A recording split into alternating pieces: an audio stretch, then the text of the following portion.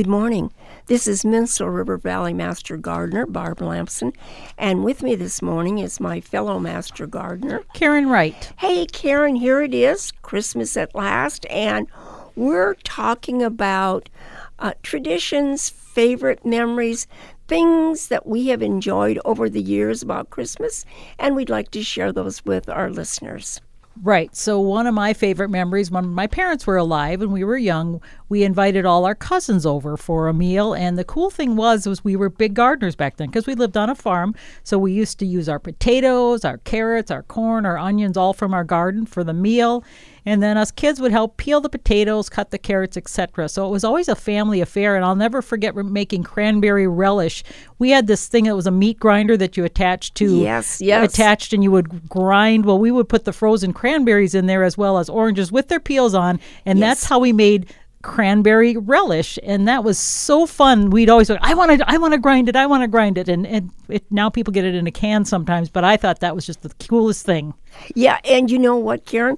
We used to do that too, and this meat grinder had to be attached to something, and the only thing we really had, my mother didn't want to attach it to the table. We had this bench that our grandmother had. We attached it to that, and somebody would sit on the end of the bench. One person would turn, and the other person would feed in the cranberries and the oranges, and you'd take the seeds out, and then you'd feed the whole rest of the thing, and then my mother would mix in the sugar.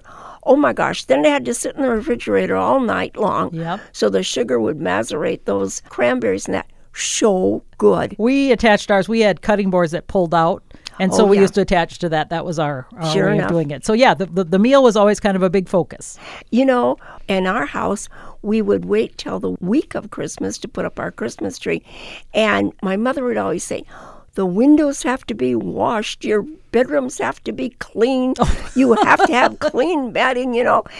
You had to go through this whole big litany of things she had for you to do. Like instead of spring cleaning, it was before Christmas cleaning. Yes, it did seem like that, but I just learned that she was just very smart about getting us to clean up our rooms. Other Santa won't give you a present. Yeah, and you know, a lot of times on Christmas Eve, we would have Swedish dumplings, which is part of our heritage, and that was wonderful.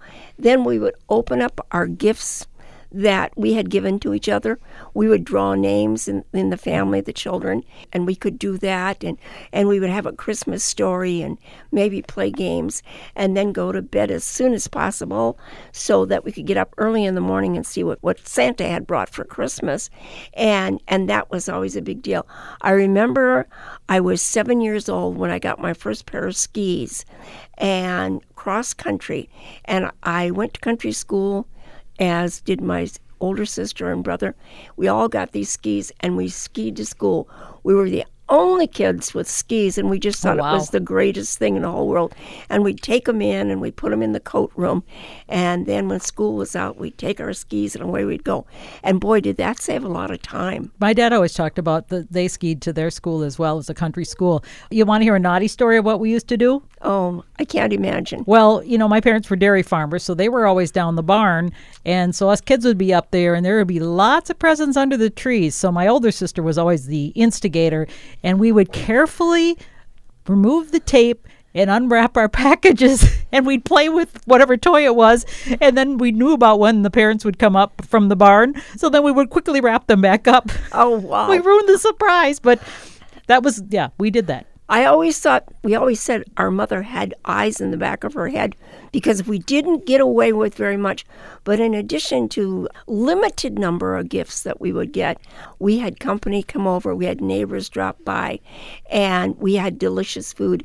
When you woke up in the morning on Christmas Day, you could smell the turkey baking or the goose. It could be either one.